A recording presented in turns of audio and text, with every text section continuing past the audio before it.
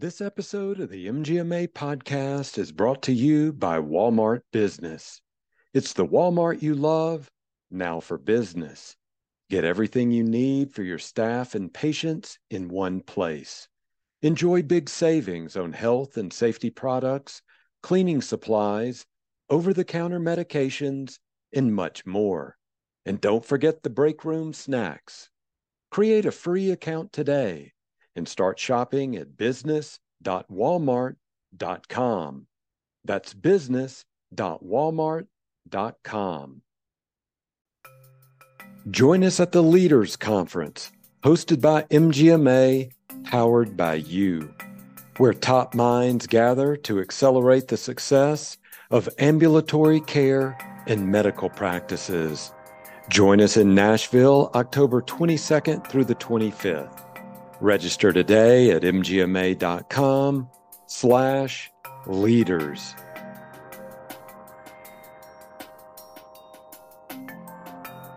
Well, hi, everyone. I'm Daniel Williams, Senior Editor of MGMA and host of the MGMA Podcast Network. Today, we welcome Katie Wallace to the show. Katie is Assistant Director of Clinical Operations at UT Southwestern Medical Center. Katie, welcome. Hi, how are you? Very good. So glad to have you on here. Now, you are part of a couple of different programs. We've been reaching out to MGMA members to have them on as guests, and we're excited to have you here with us today. So we want to get to know a little bit more about you. Just kind of tell us a little bit about that origin story of yours. What got you interested in healthcare in the first place? Oh, thank you for having me first, and I'm happy to be a part of this. And what got me into healthcare? Um, well, I guess fortunately, or maybe a little bit unfortunately, I was diagnosed with cancer at the age of 17.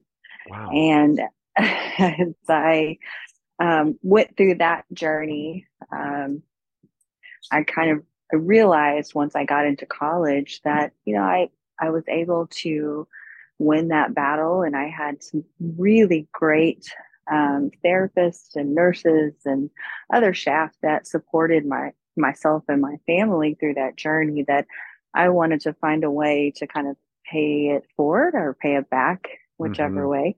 Mm-hmm. And one of the treatments that I had to have was radiation therapy, which is the department I work in now, radiation oncology. And so I learned very quickly that the training program for the staff that did the treatments, called radiation therapist, was very close to my hometown in Oklahoma. So I quickly applied to the program and was able to get into that, and really found a calling for what I was doing, and have been very blessed throughout the last 22 years of being in healthcare, and just have been able to use that experience to really help bolster my career.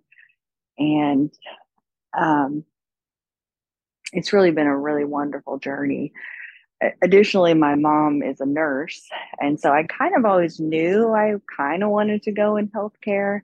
I tried to um, talk myself out of it in high school, but then after all of that happened, I was like, no, I think I should use this experience to um, help others in a way. Mm-hmm. So, Thank you for sharing that powerful story, and glad you have won that battle. So thank you so much for that.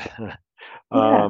You said your mom's a nurse. Did you ever entertain the idea of working on the clinical side, or where did you make that decision? Yeah, great question. So, initially when I thought about, after the cancer battle, I initially also thought about being a physician as opposed to a radiation therapist. And so, but at that point, I was like, do I really want to go to school for another 16 years? Looking back on it, I wish I had done it, but um, so I, chose to go another route. But the reason I didn't choose to go to nursing school It's kind of silly, but I absolutely love nurses, but I kind of didn't want to do some of the nitty gritty details that they were having to deal with in their school. And my mom would tell me about stories, and some were very funny, and some were very sad, and Mhm. some were happy. But it wasn't really where I wanted to go. And so when I became a radiation therapist, which is a lot like an x-ray tech, so they're the staff that is actually administering the treatment. So it's very clinical. It's, patient facing, direct patient care, but it's a lot more technical. There's a lot of physics and things involved. And so it kind of really appealed to that side of me, which was still having direct patient care and still helping patients, but then at the same time was challenging in that kind of physics sense of the way. So that's where I started, and then was able to use that experience and in my career, and have basically moved up about 5 rungs on the ladder in my current department. I've worked there for this is the 21st year. So Wow, that is that's a great story.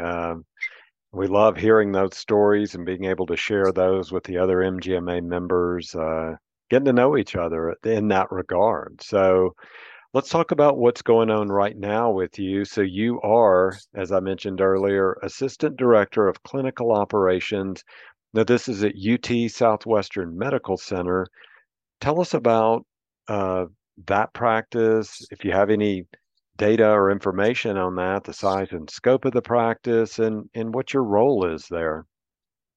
yeah, absolutely. So UT Southwestern is the academic medical center in Dallas, Texas. So they provide physician training and various other programs of learning, as well as a full complement of 2 hospitals, collaboration with Parkland, which is the county hospital of Dallas County, and with Children's Medical Center of Dallas. And so within UT Southwestern, it houses all sorts of disciplines from internal medicine or family practice all the way up into specialties in cardiology and oncology and really anything, the full gamut that you could think of for medical care. And there's about 21,000 employees at UT Southwestern. Wow. And so it's quite a big operation. I tried to look up some information just about the medical school itself, and I was like, wow, like it reminded me the scope of what was happening here in Dallas. And they it's just a really extraordinary place to work. It's amazing to see a facility that can focus so much on patient care, but at the same time, the well-being of their employees. And so from a North Texas perspective, just Texas is so large, it really is the premier medical center. And so we do see patients and are able to care for patients that come from the entire state of Texas, but also surrounding states to come to UT Southwestern to receive their care. And radiation oncology is the specialty that I oversee. And it is quite a large practice. There's over 500 employees alone just in the Department of Radiation Oncology. Um, we have a full education department for a residency program, as well as a molecular radiation biology program, which is doing really advanced research in cancer treatment. And so, as well as the clinical side, the patient care as well.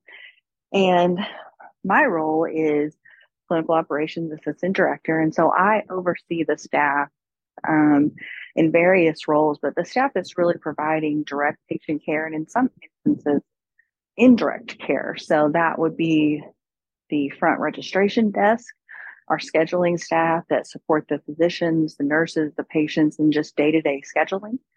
The nurses, we have both registered nurses and LVNs or LPNs in some states in our practice, as well as medical office assistants. We have support staff, social workers, dietitians, and then additionally, our radiation therapists that treat the patients. And then we have some staff that do the planning of the treatment called dosimetrists. And so overall, I have about 220 employees on my team, the various supervisors and managers really kind of running the crux of the patient care side. So that's kind of day to Wow. day or the team in a nutshell. I'm getting an indication of what some of the challenges could be, but just for the sake of it, I don't want to read into anything. It just seems like a very vast and complex organization. So give us listeners here an idea of some of the challenges you're seeing there and how you're dealing with them. Yeah, that I thought a lot about this question as I assumed this is something we were going to discuss. And then Hmm. it's also something that's, I know, is a challenge for many healthcare facilities across the country. So, some of the bigger challenges for the university itself is just access. Yeah. And so, since UT Southwestern is so large, there are some specialties that are quite large on the scale of physicians that practice there, and then some are that are a little bit smaller because of specialties. And so, there can be more challenging situations for patients to get an appointment and to get in to see those providers. And additionally, with access, it's just the resources in the area. Dallas Fort Worth Metroplex is pretty large by mileage. And so it can be challenging for patients to find ways to make it across the Metroplex just to get to our institution. So those are certainly kind of the two biggest challenges and Hmm. challenges that our department has really taken on to try to ensure that if a patient is diagnosed with cancer, we're able to get them in to see a physician within same day or within up to 5 days. And so that way, the fear and the anxiety is hopefully lessened so that we can get them in. Employing social workers and other support staff in our department, we really do work with the community to find ways to help and support patients in getting there. But then additionally, there's the staff. And as we all know, with all the challenges that the US economy is facing, the staff have those same challenges driving Hmm. to work or working from home and having those resources there, or the cost of living or money or salary and all of those things that impact us as humans in the world and humans in the United States. And so those are probably the biggest challenges, especially on the clinical side that we face, is really having that access to patients, whether it's getting them an appointment or getting their questions answered, or equally making sure they have the resources to care for themselves during their journey, and then making sure the staff has the support they need to enjoy their job as much as possible day Hmm. to day. Yeah. Well, shifting gears a little bit, you had talked earlier through a survey. We had put that out to MGMA members wanting to get to know some of the members better for people who might appear as guests on the podcast. And one of the things you talked about was you've used your experiences as a cancer survivor and also your experiences working as a healthcare leader to work with and mentor other, healthcare employees. I want you to talk about that, about how you've built those relationships, how your role as a mentor, anything else like that that you might want to share with us. Yeah. When I first got into leadership which was in about 2010, and it was just really kind of a frontline supervisor role, I went into that thinking that my role and what I was really called to do was to help support patients. And this is this is one of the hardest things I ever have to say. But I started to realize as I grew in leadership that my role as a leader was to provide an environment where the staff felt satisfied, compelled to come to work and valued. And if I could do that, then they would be able to provide that patient care that is above average and above the mark that patients would, want to come and receive. And so as I started to realize that, and as I grew in my education, I realized that if I was going to succeed in healthcare, where staff is compelled to have emotions and take care of other people, I had to employ the same tactics for them.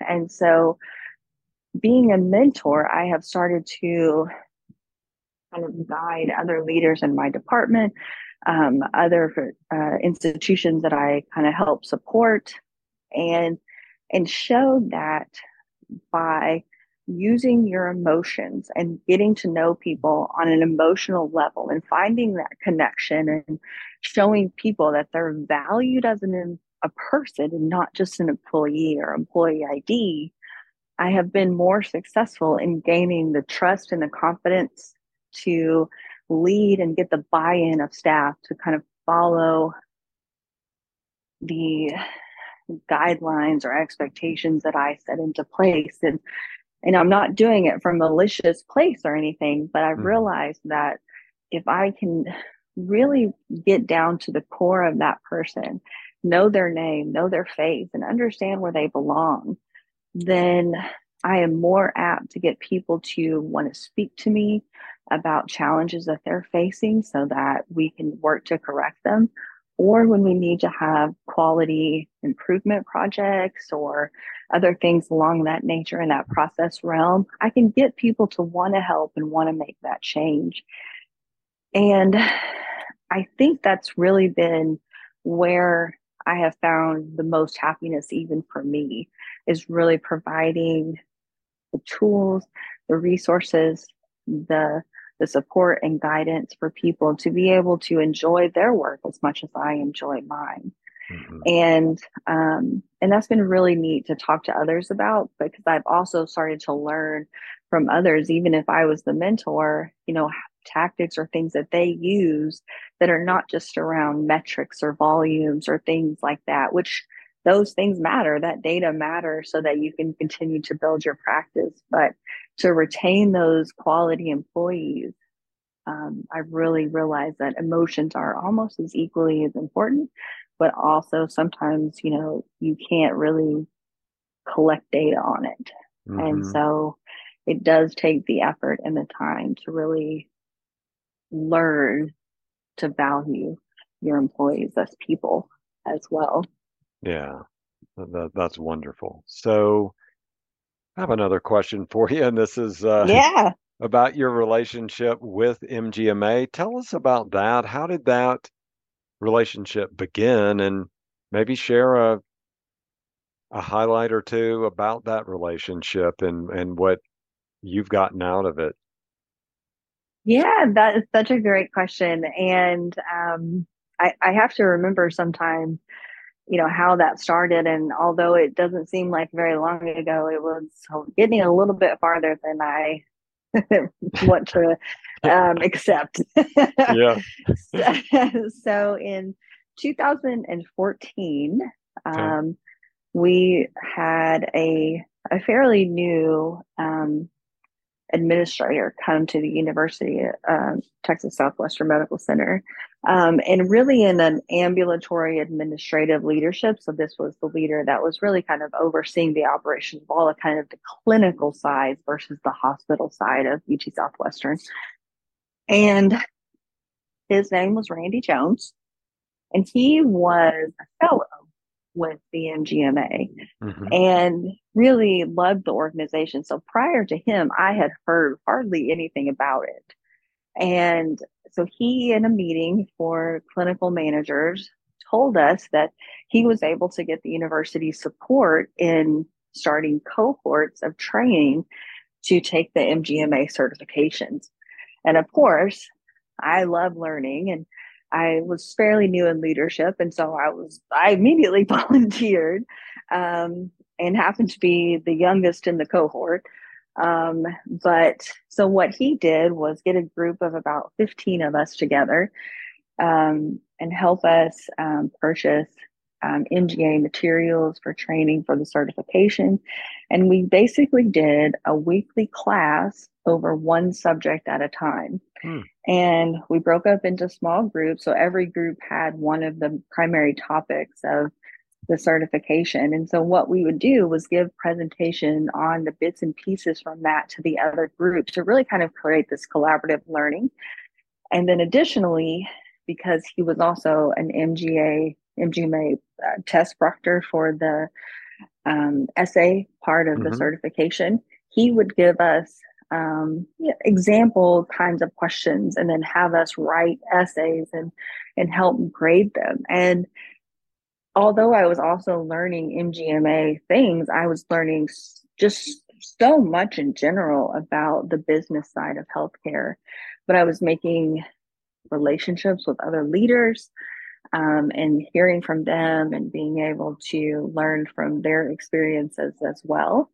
And so, after about 3 months or so of this training, um, we took the test, and I'm pretty sure everybody that took it passed. Mm-hmm. And so I really can imagine people doing this on their own and learning so that they could take the certification, but having that kind of classroom experience almost was just invaluable.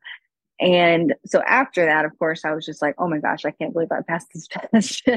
And in the first couple of years, I kind of didn't pick into MGMA as much as I probably could have.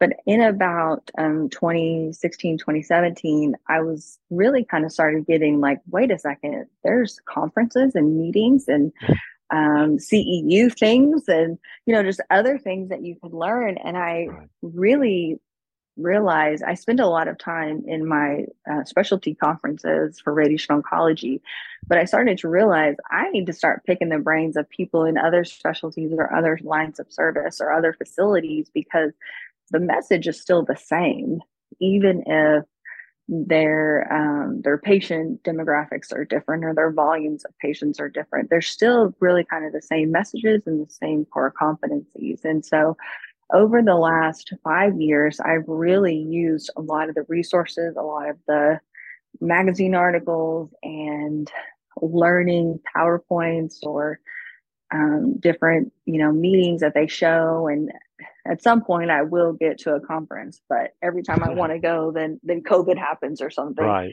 And like you can't go.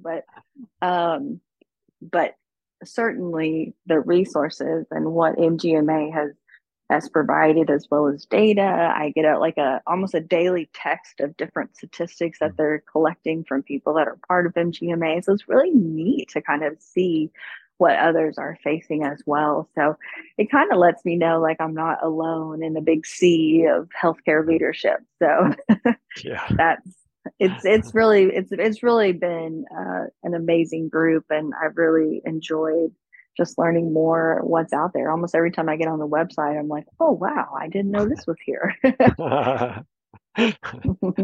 Well, that's wonderful. Well, Katie, it has been great getting to meet you today and hear your healthcare journey. We want to have more MGMA members just like yourself to hop on the show with us and kind of take us down not only memory lane, but also what's happening right now in their world. So thank you for sharing all this with us. Absolutely. It was really fun to do this, and I really appreciated it because it really made me stop and reflect on some of the successes and the challenges that I faced, and just give me a good reminder of why I started down this journey anyway. That's great. Well, that is going to do it for this episode of MGMA's Member Spotlight podcast. As I was just mentioning, please let us know if you would like to be a guest on this podcast. We'd love to have you. For this episode, thanks again to Katie Wallace. She's Assistant Director of Clinical Operations at UT Southwestern Medical Center. And thanks to all of you for being an MGMA podcast listener. Thanks so much. If you like the work we're doing, please consider becoming an MGMA member. Learn more at mgma.com/membership. The popular buzzword we've been seeing everywhere is AI. But what we all want to know is how we can implement and use it to our advantage. When it comes to improving margins, accelerating cash flow, and optimizing staff performance, there's a one-stop shop using cloud-based predictive analytics. MGMA Analytics is your AI-enabled tool that upscales technology you've already been paying for, so you can silo your disparate systems and make data-backed business decisions. Visit mgma.com/analytics and see how AI can revolutionize your finances and operations. Again, visit mgma.com/analytics today.